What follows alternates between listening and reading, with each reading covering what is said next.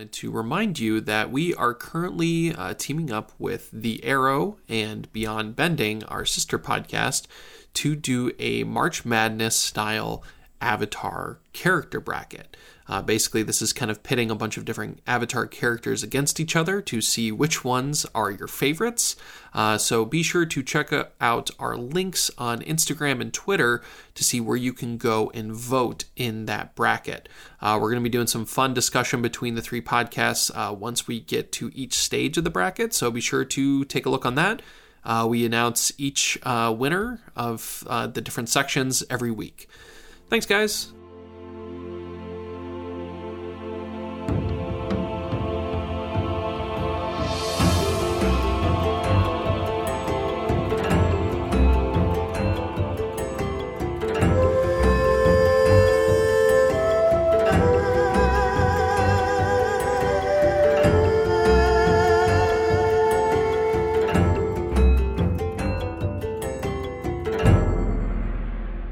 Hello, everyone, and welcome to The Legend of Portalcast, a podcast dedicated to Avatar: The Last Airbender, Legend of Korra, and all things Avatar. I am Collin, the main host, and joining me tonight is Kristen. Hello. Hey, everybody. Okay, folks, so welcome back to the show. We're super excited to be back this week, even amidst a global pandemic. Oh my god, and my cat just ran over my computer. I'm glad she didn't stop the recording. That would have been bad. Oh, no. So, yes, despite the fact that we are in tense times right now, we wanted to keep the content rolling, keep things light, and, we figured what better way to keep things light and to really have fun than dive into one of our absolute favorite characters, and that is Toph Beifong. So, folks, we are going to start doing our Toph deep dive. It's been a while since we've done a character deep dive, but it was one of the things that was requested by one of our patrons, Amanda, for us to discuss. So we were super thrilled to get to do that, and a special shout out to her for supporting the show, being a patron, and giving us the suggestion to get back into this.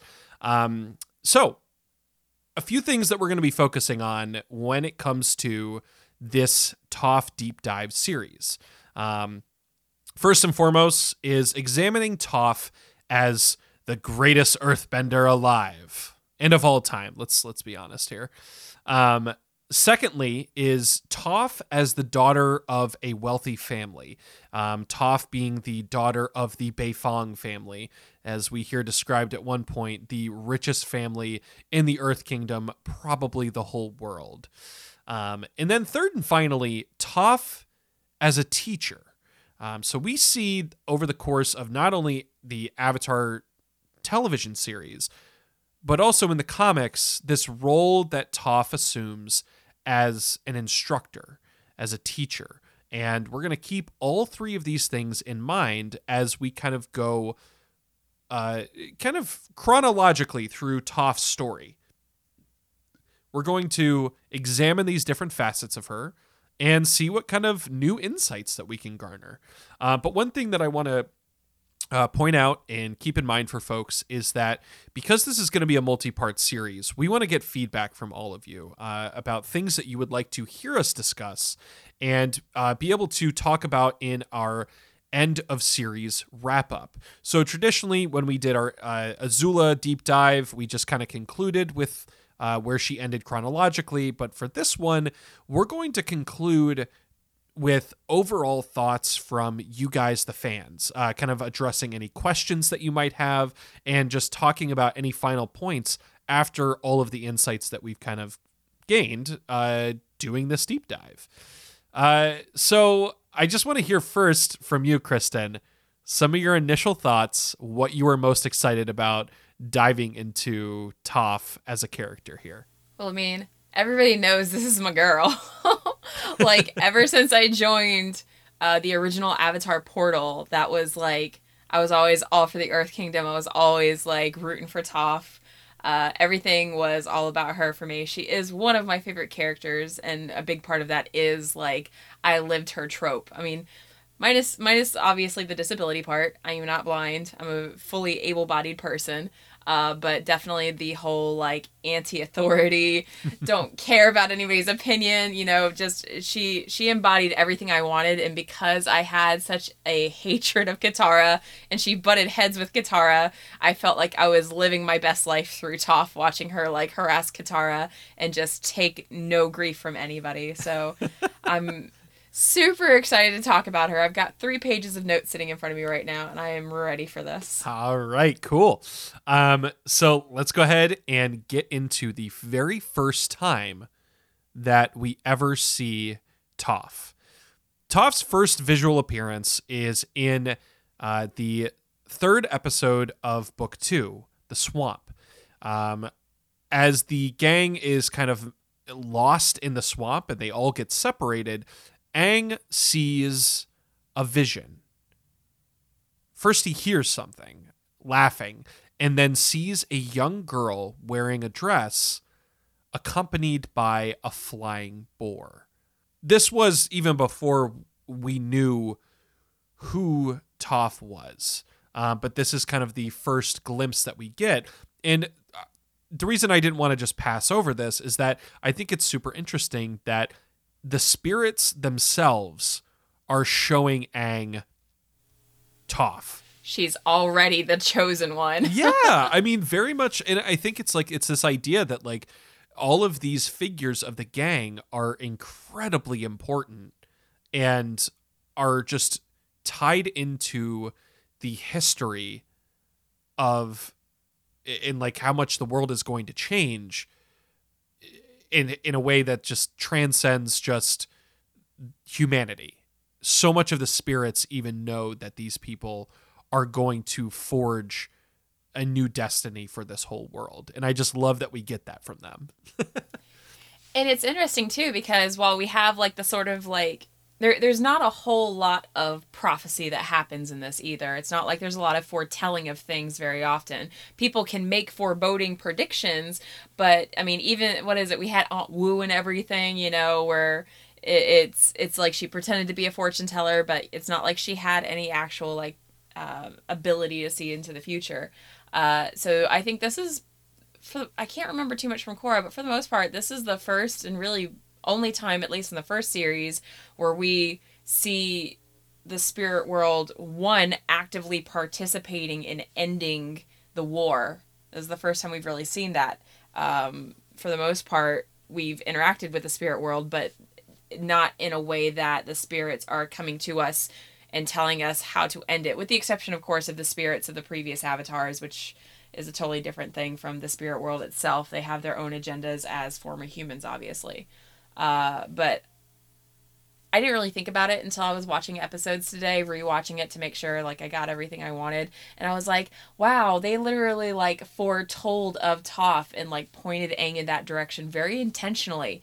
And she's the only character that really got that kind of a, boost from the spirit world. Like the spirit world approves of Toph. Yeah. I don't think the other characters get that. Absolutely. And it's beautiful because it comes full circle in Legend of Korra with Toph returning to the swamp and just how deeply connected, even before she knew it, she was with the spirits, and especially this given location. So that's the first glimpse that we get. Next is the just straight up introduction of Toph in episode 6 of book 2, The Blind Bandit. So as we go through these different episodes that we're going to be talking about that Toph is in, one of the things I want to focus on is what each of these episodes reveals about her as a character. So a couple of the things that we're going to keep in mind for this one is that we learn a lot of things. We learn that she is blind. She's the daughter of a wealthy family. She's kept hidden from the rest of the world. She can see through vibrations in the earth. She uses a unique style of earthbending. She's brash and confident. And what's also interesting that we also got to point out, because we learned in Ember Island Players as a nod, Toph was originally meant to be a man. And when they were first thinking of a earthbending teacher for Aang, it was not Toph initially, but so much of that is such a commentary on her role in this episode, especially, and how much she is challenging this insane amount of masculinity that is exuding from this wrestling tournament. And it's really funny, too, because I was reading a comment where I think they said the original male character was going to be a foil for Sokka to kind of help shine a little light on Sokka and give him some conflict. And instead we end up with this foil for Katara. Yeah. And we had to look elsewhere for Sokka, because for the most part, I mean, Sokka ends up having a lot of internal struggle anyway with this whole, like, I'm a non-bender thing, which he, of course, addresses later. But I really like... Toph is a foil for Katara, because I felt like everybody just kind of accepted Katara's role. And even though sometimes it is pointed out how bossy she is, she still maintains that authoritative figure of the group for most of the series. And I just like Toph coming in and just challenging everything and just like smashing everybody's expectations, literally smashing it. Well, I mean, in the words of Aunt Wu, I mean, Sokka's greatest foil is himself. That is also very fair. So one of the first things that we see when Toph is introduced is in this Earth Rumble 6 tournament.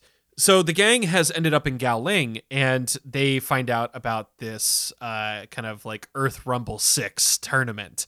And we see all of these just like buff dudes and like all of the wrestling stereotypes all like, oh my God, the Fire other. Nation heel. We were watching that, and my partner is such a huge WWE fan. Like, he's still, like, he even, who was it? Chris Jericho from the WWE. Like, he listens to his music. Like, he's a big fan of this stuff and always has been. And when I was watching this video, he stopped what he was doing and looked over my shoulder to watch the Earth Rumble scene specifically for the WWE tropes. Oh, it's so good. And, you know, it's just, again, we get so much of this like highly masculine flavor coming in with Sokka just being like just so into it and so in his element. Fanboy. Yes. I think he's going down. The boulder knows how to put the hurt in the dirt. Yes. Like, just so corny and perfect. Yes. So setting this up provides such a beautiful juxtaposition with Toph, because here comes the champion, the reigning champion, the blind bandit. And it's this little girl.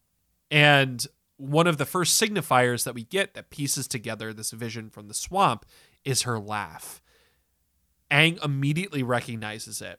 And as Toph just so easily handles the boulder in this just flash of earthbending that is like so incredibly cool, we see the boulder lift his leg up to go stomp, and suddenly we see the tremor sense view that Toph has. She slams her own foot down and just makes him do this split. It's so humiliating. And then just shoots him off of the stage. It's so Even good. the gang is cringing too, like, oh. It's so perfect. And then that's when the announcer offers a bag of gold to anyone who can challenge the blind bandit. And of course, Aang steps up to the plate. And immediately Toph is razzing him and just like she is in full persona. Yes. Don't you think people don't want to see two little girls up here? Oh God, she's such a blessing. And of course, this fight that she has, she's kind of like first like surprised, saying how light on his feet he is, and this is where she dubs him Twinkle Toes in a beautiful way that just it continues on for so long. But Aang airbends her and she goes flying off of the ring. And suddenly that bravado and confidence disappears. She is clearly upset. Aang is begging her to be his earthbending instructor, and she is just not having any of it, and literally shuts the door on him, a rock door at that. But we get to see her in her home as the gang follows her and finds out where she lives, and is able to kind of get a meeting with her parents.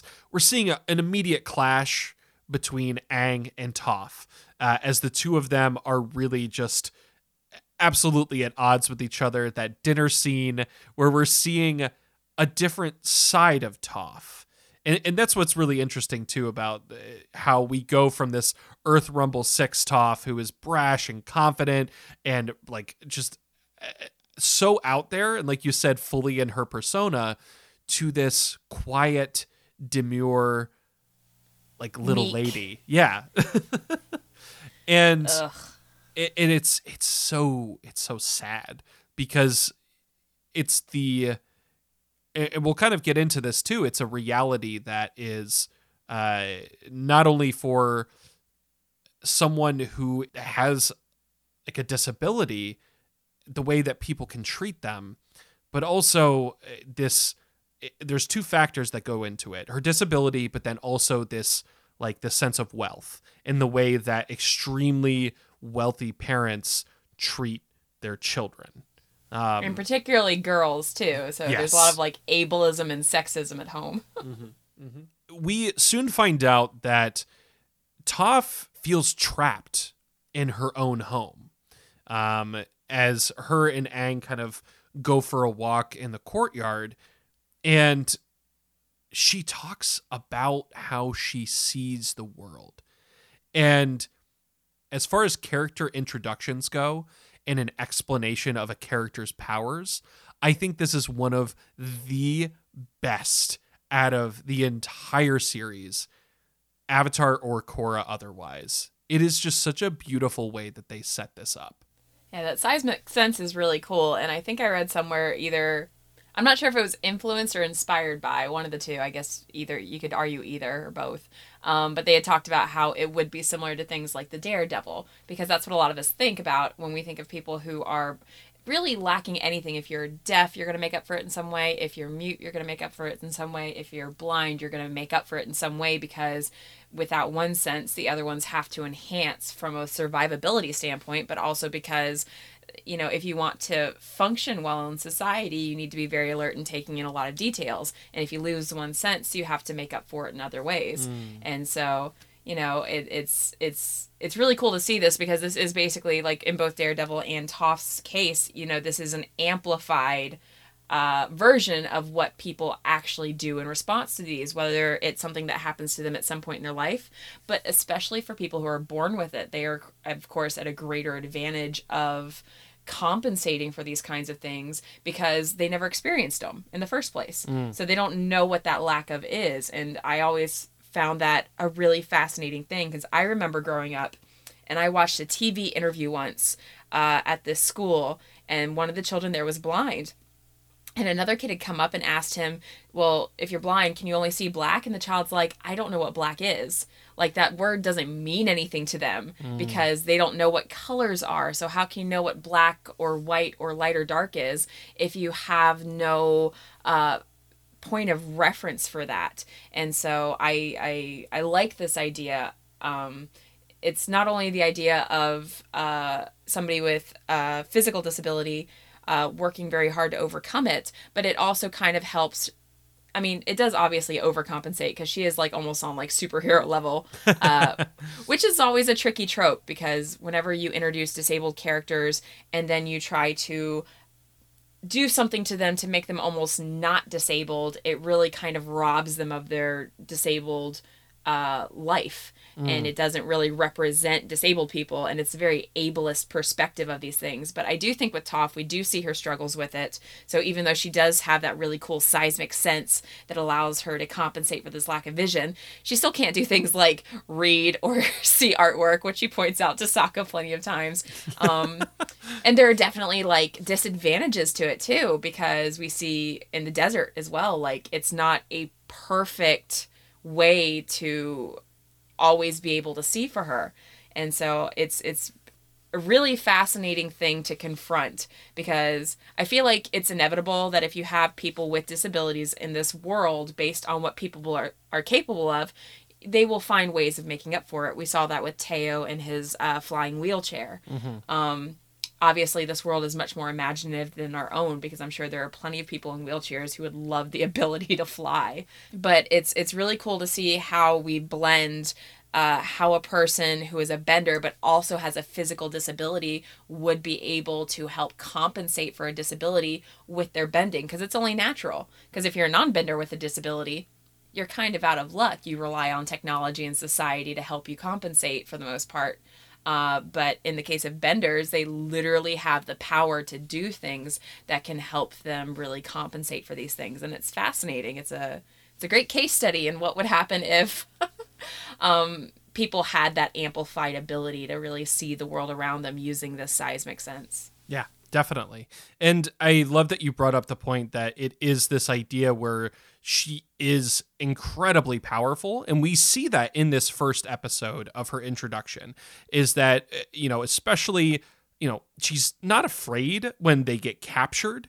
And when she goes on to take on every single member of this like wrestling federation, she absolutely destroys them. It is not even like she is breaking a sweat dealing with every single one of them.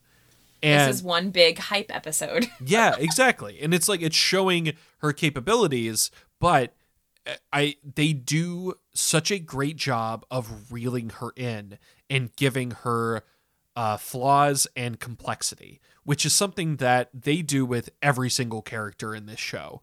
And it's the bread and butter of Avatar, is the way that they create these fascinating, complex characters.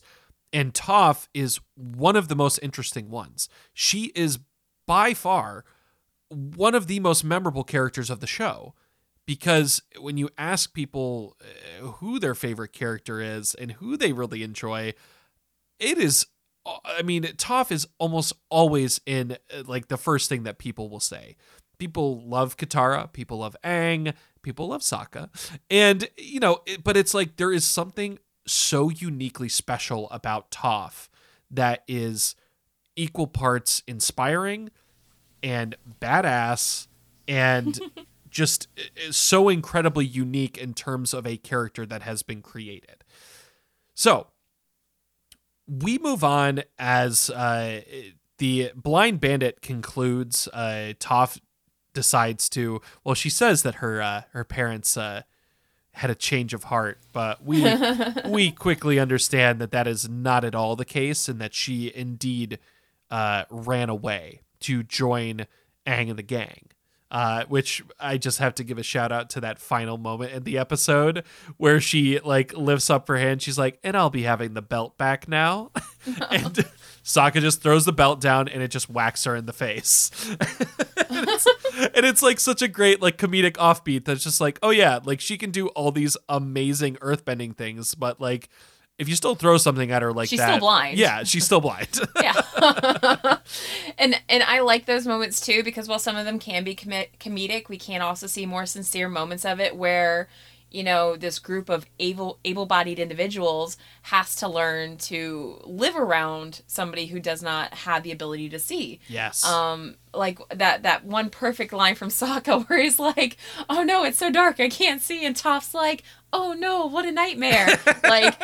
Kind of pointing out the fact that he's saying these things, and while he's not necessarily trying to be inconsiderate, again, they're all learning how to be around this person, because that's what happens when you surround yourself with people who are like you, is you don't know how to live around other types of people. But as you get introduced to these people who are forced to live different lifestyles for whatever reason, their sex, their ableness, their gender, their where they come from, all that stuff. Like, it's really cool to see this, because this isn't the first time we've seen something like this.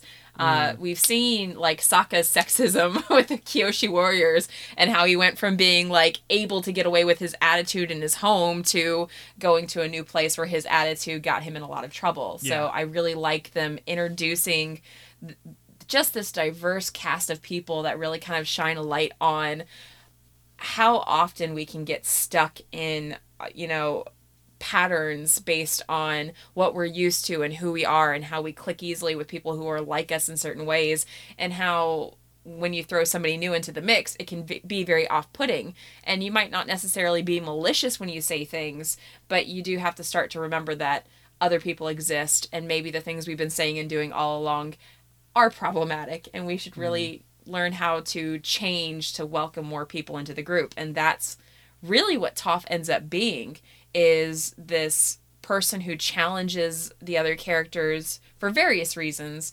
And I think that she's a great key to exploring the other characters, especially Katara and everybody's insecurities.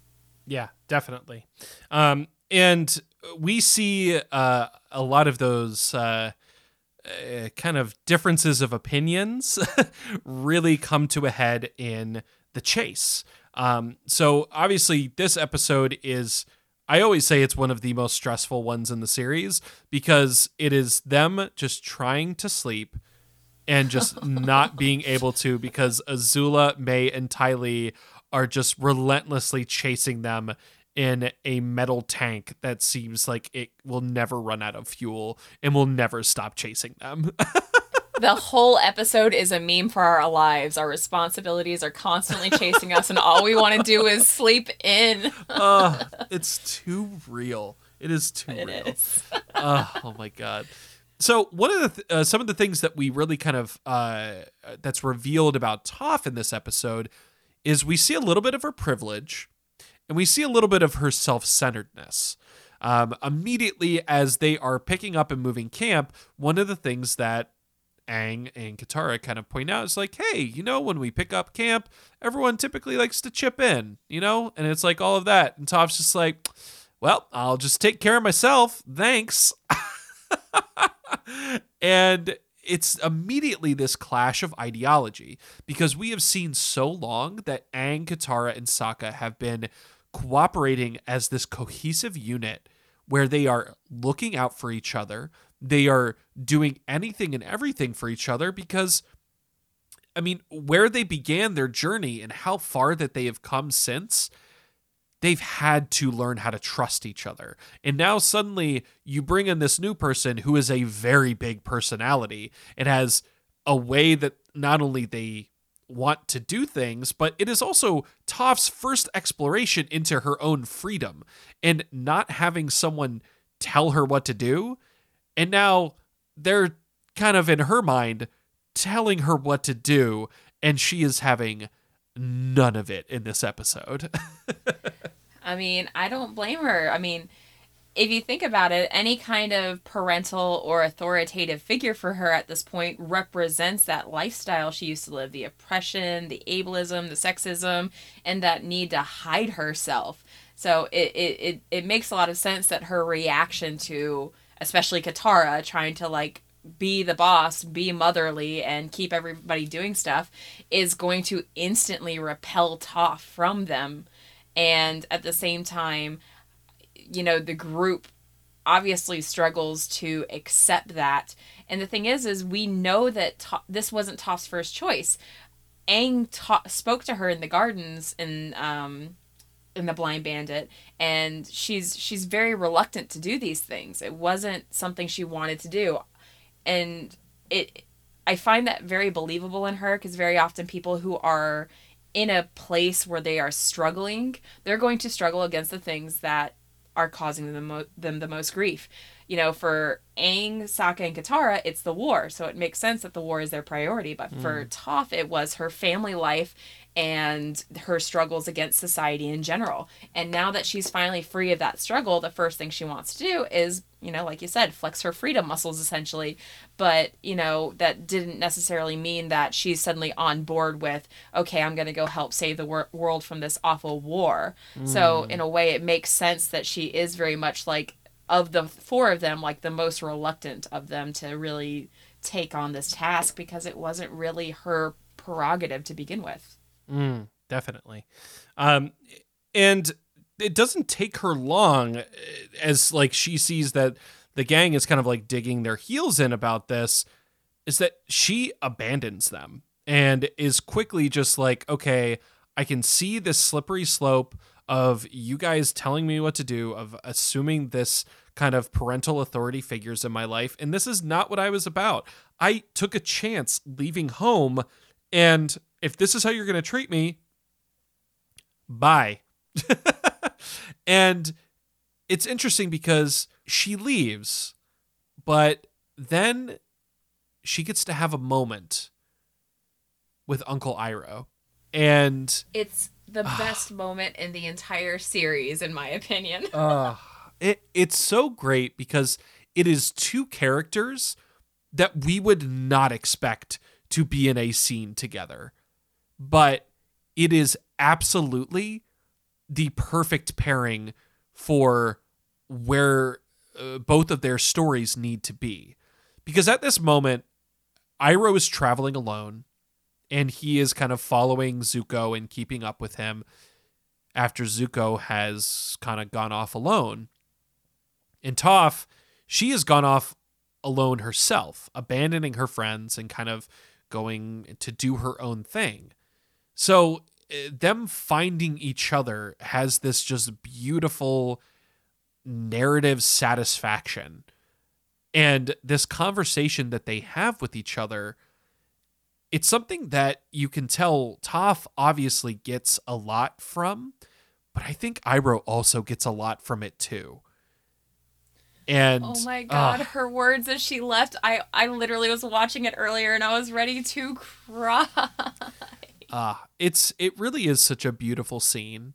And the way that she just immediately is able to open up to him, it is because, again, it's this beautiful mixture, because Iroh is this person who he exudes this aura of not judging you, of just letting you be yourself and just be present in that moment. And Toph opens up, and he is able to kind of probe with some questions, but he's always very kind of respectful or cheeky, as he does in the way that only Iroh can be. And here Toph sees an adult who is treating her with respect.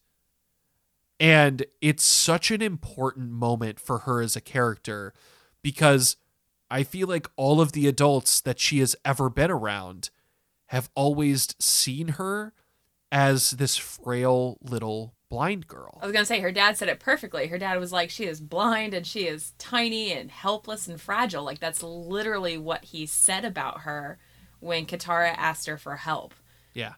And it's just her not having that judgment from Iroh, and him just speaking directly to the matter at hand and trying to empathize and offer some advice is just, again, I mean, it's why Iroh is my favorite character, because it's like that's exactly, it's such a beautiful way of just conversing with someone and being present with them, and such a great way to be helpful towards someone.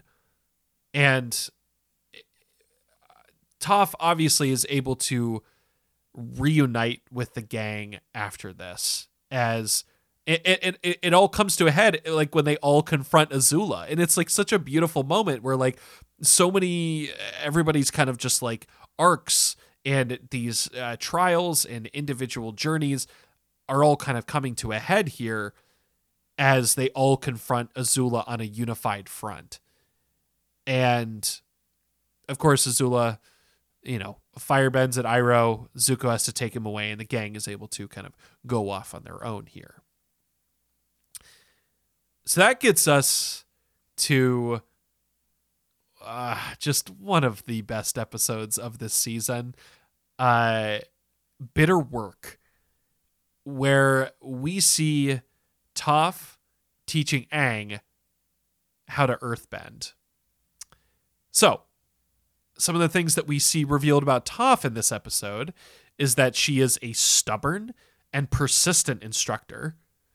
And this is where we truly see how much of an opposite she is to Katara. We get a little bit of that in the chase, as she called her Sugar Queen. God, I love that insult so much. God, so I good. used that for years. It is, she is a golden child. Oh my goodness. Yes. So we see those elements kind of come out from Toph in this, but it's immediately Aang is just so excited to earthbend, and he is approaching things, as Toph tells him, from the perspective of an airbender, trying to see how he can squirrel around things, what different angles he can approach it on. And Toph just puts it bluntly. You have to hit it. You have to meet that rock head on. And she's like, and when I mean head on, I mean like this. And then just headbutts a rock. Bash! She is just, I don't think there's a single moment where I see her where I am not fully enjoying her. Like, there are times where I get, like, burnt out with some of the other characters because, and I get it. That's part of the writing. Like, any good story, when you get attached and immersed with it, you're going to feel very strongly about certain things. And, sometimes I can get burnt out on the other characters because it can be so exhausting dealing with them. Like, Aang, especially in the final season, like, he has some moments where I'm just like, I cannot handle you right now. You're being such a teenager. But every time I see Toph, even when she's being her worst, I enjoy her so much. Mm-hmm. So Toph's approach to earthbending is, again, it's right from the start, meeting things head on. And she challenges Aang and pushes him to his absolute limit. Immediately, she is just telling him, like, look, dude, you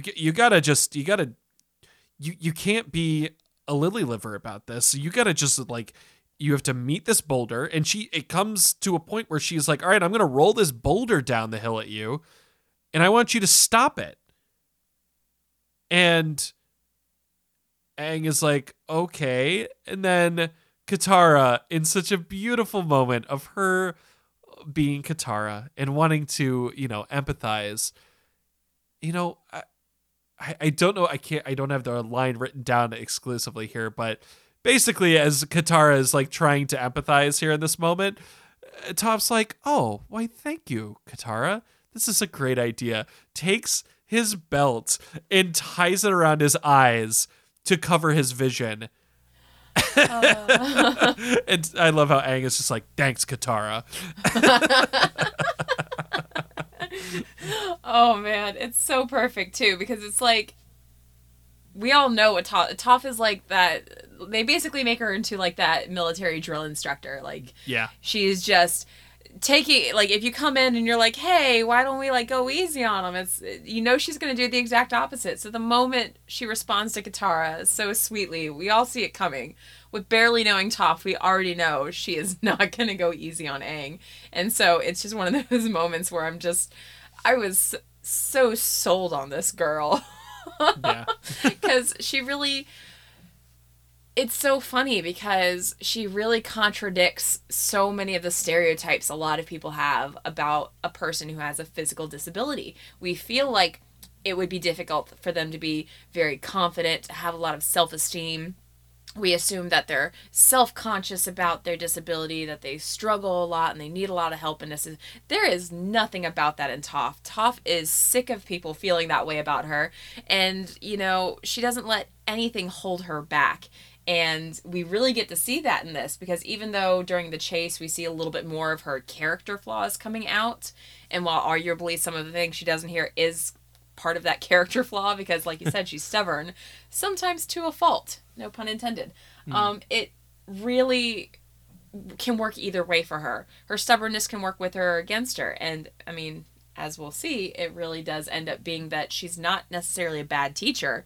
It just, Aang had to go through some things to understand what she was getting at. She had to break him of his old habits and introduce him to a new way of being and thinking in order for him to accomplish these things. And so we're looking at this and thinking, wow, she's just an abusive little tyrant. Yeah. But she probably still is. I'm not saying she wasn't, but she did accomplish her goal, which is the beauty of Toph, is even when it seems like she's just being a terrible little child, she's not most of the time. Even at her worst, she still is a very intentional person in her actions. And I love that so much about her, is you're ready to write her off and go, oh my God, she's just being unbearable. Like nothing she's doing is going to be helpful or good. And then she completely contradicts our expectations. And it's beautiful. Absolutely. And the persistence that we see with her is that even though Aang is trying to fight this every step of the way, Toph does not give up on him. She does things that she knows is going to get under his skin, because as she sees him kind of, again, trying to come at it from different angles and trying to tap in more to his airbender self, she understands that if you're going to be an earthbender, you have to be an earthbender. You can't be an earthbender. You can't be an airbender playing an earthbender. It's embodying that bending and the philosophy behind it. And that's why I think Toph is this perfect instructor for him, because anyone less just wouldn't be able to speak from that, just such a deep intrinsic understanding of what earthbending is about. And that's what makes her such a great teacher. Of course, Aang eventually is able to meet the saber-toothed moose lion head on and is able to stand his ground. And it's this idea that, as I was kind of looking back through these episodes and reflecting on it, what it really reminded me of is Tenzin's words to Korra in the beginning of season 1. You'll get these things, you'll do these forms, and then one day it will just click. And for Aang, it clicks in that moment going against the saber-toothed moose lion.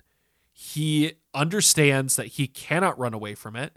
He cannot try to do anything because his friend's life is at risk. It had to deal with a life or death scenario, very much in the same way that with Korra being the last person on the pro bending arena and being forced in this position where she wants to keep the team alive, Aang here kind of gets through that block and is able to meet the saber-toothed moose lion head on. And of course, as the dust settles, we just hear the claps of Toph just sitting there with this just shit-eating grin on her face. It's so good. It is. It's such an excellent moment, too, because, it's funny, too, because we were literally just talking about Sokka being his own worst enemy, and here he is. Stuck in this crevice because he was trying to kill poor Fufu Cuddly Poops. And, Aang's got to come save him from Mama. And I do wonder sometimes, would Toph have stepped in? I'm not sure, because I feel like if Aang had been taken down, she might have. But at the same time, she really was waiting for that, that moment of instinct, essentially, because instinct is, you can't think when you're acting instinctively or intuitively. When you're in those moments, you have to be quick on your feet and, like she says, confront things head on. You don't have time to sit there and strategize and figure things out. You have to act quickly. And I wonder how far she would have let it go. Because we all know she could essentially figure out what was going on. All she would have to do is be tapping her feet gently against the rocks and she would know exactly what's going on. Yeah. But Poor Sokka. Because he's like this unwilling like participant in this lesson as he's stuck in this crevice. Again, very much Sokka at his core. Yep. I promised to give up meat. And then he's like, Aang, do you have any meat? Oh, goodness. So, again, we see this high point of Toph, obviously post Earth Rumble 6. She has won the tournament. She has received this wonderful knowledge from Iroh. She has taught Aang how to earthbend. There is a lot that is going on in Toph's corner that makes her this incredible character and incredibly powerful as well. But then we get to the library. When Aang and the gang decide to go in and Toph stays outside with Appa, even before that, she comments how the sand is fuzzy for her. And she is unable to bend in the same way that she knows how she should. So some of the things that are revealed about Toph in both the desert and the library is that we see what she is not good at, but then we also see how she begins to adapt and some of the things that she's keeping in consideration. Toph is very much out of her element while in the desert. And when Wan Chitong's library begins to sink, it's this incredible moment where she is holding up the library herself. She is managing to hold this massive structure from descending into the spirit world. A 12-year-old child. And it is this phenomenal feat. But then the Sandbenders come. And they begin to capture Appa as Toph tries to bend at them but can't see them. It is in a futile effort, just bending these waves of sand towards them in desperation. It is Toph not in control of a situation. And it is such a far cry from what we see from her as a character when she is first introduced. And it is Toph experiencing weakness and failure. And it rocks her when the gang... Sorry. Thank you. So when the gang comes out of the library, she knows how badly she failed especially as soon as Aang reacts to this. And as Aang is dealing with the loss of Appa throughout the rest of the desert episode, Toph is basically walking blind through the desert, being guided, and shouldering this massive amount of guilt that she has lost not only their way home and potentially doomed them, but has let Aang down and kind of sent him down this dark path. So, Kristen, I want to get your final thoughts on the desert and the library before we kind of get into our wrap-up of this section of part 1 of our deep dive of Toph.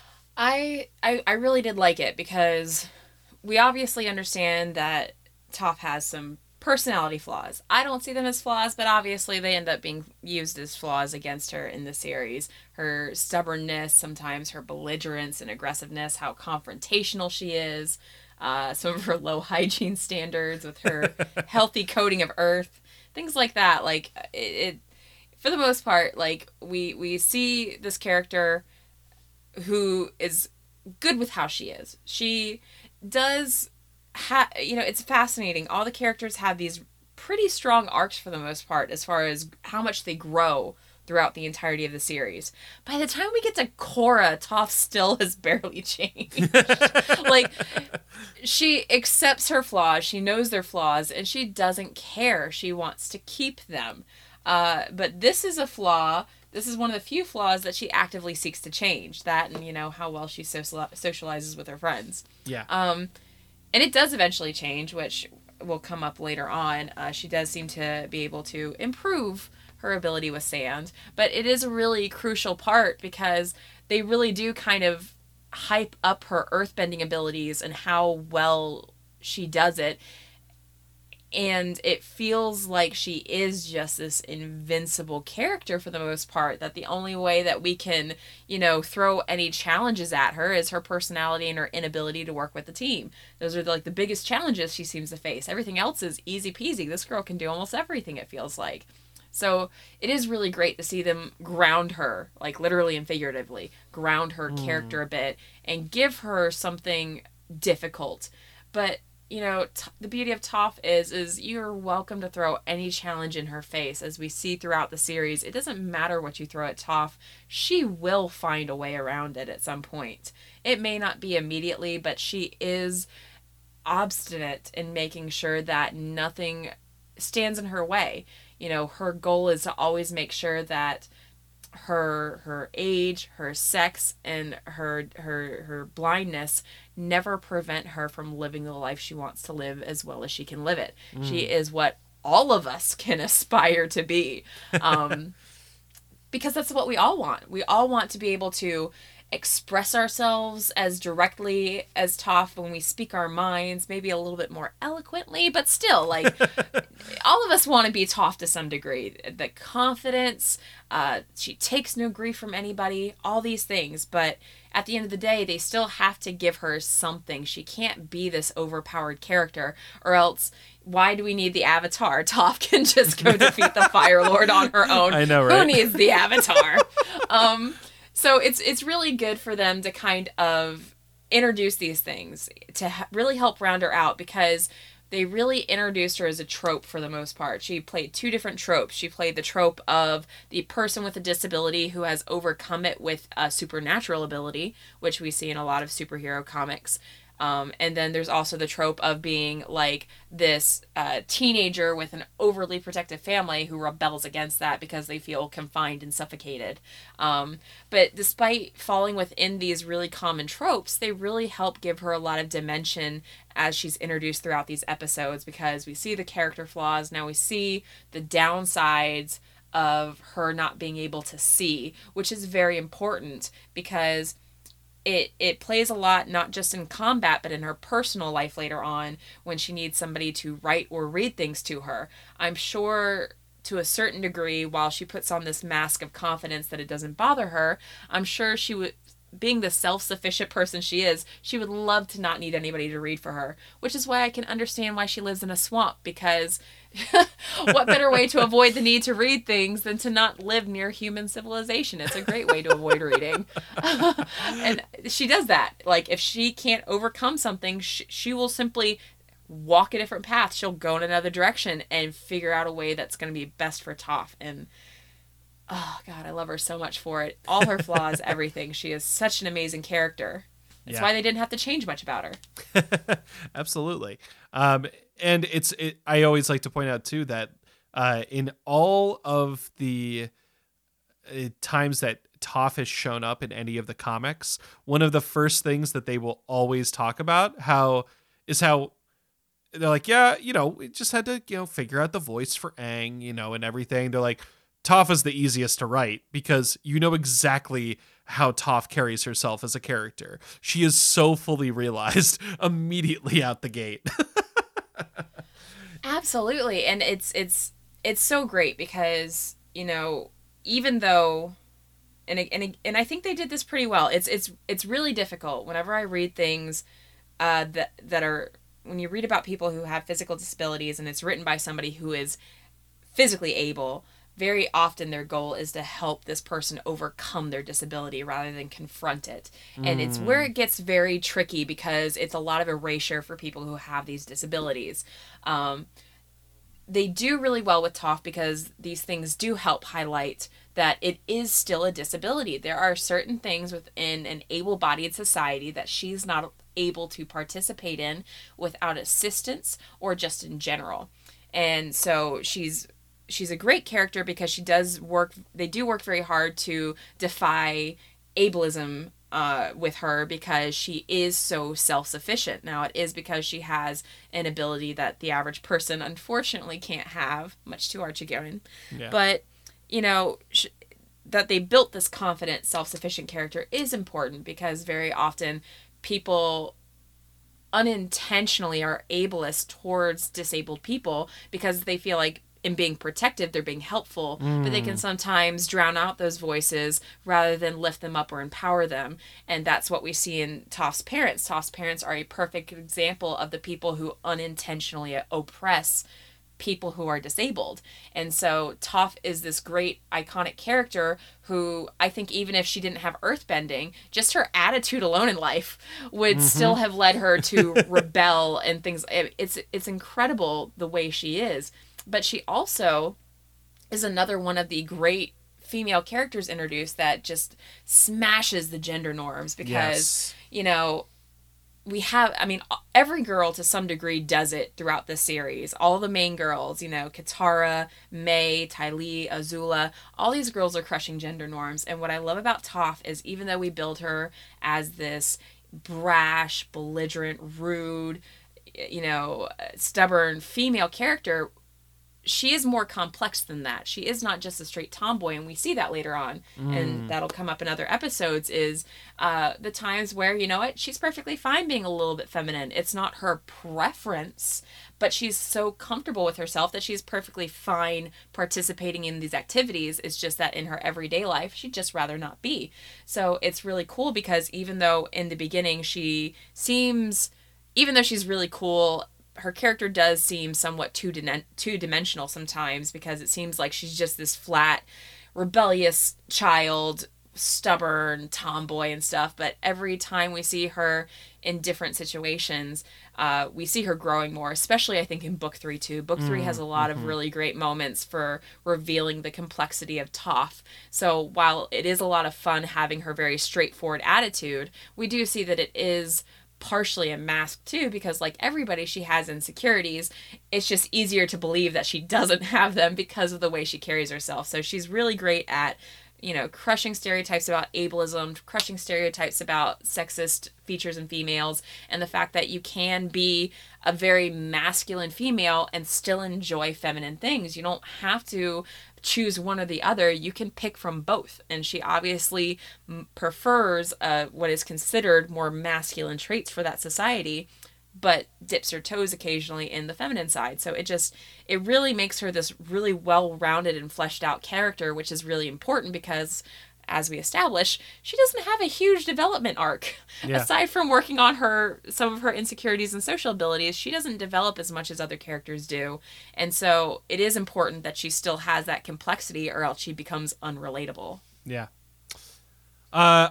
I don't think I have anything else to say because that was pretty much everything that I could want to say about that. That was just snaps for days. Oh my!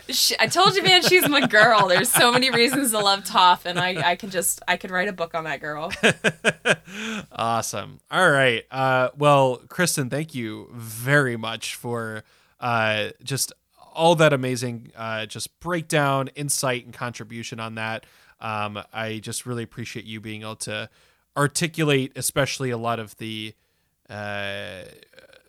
dynamic layers of Toph as a character, and especially what she represents to such a myriad of viewers across the spectrum. And it was very awesome. Thank you.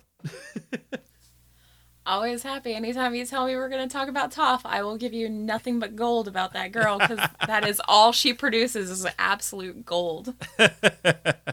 Awesome. All right. Well, folks, that concludes part 1 of our deep dive into Toph. We'll be continuing next week as we continue further on and finish out kind of book 2 as we see how Toph just continues to be a badass throughout the rest of the season, and where things are left as she undergoes the biggest transformation of her own life and completely redefines earthbending as a whole. So be sure to stay tuned for that as we come back with next week. But in the meantime, stay in tune with us across our social medias, Facebook and Instagram at Legend of Portalcast, on Twitter at PortalcastPod, and you can find our website at legendofportalcast.com. And again, just a special shout out to our patron Amanda for recommending this kind of character deep dive to return to.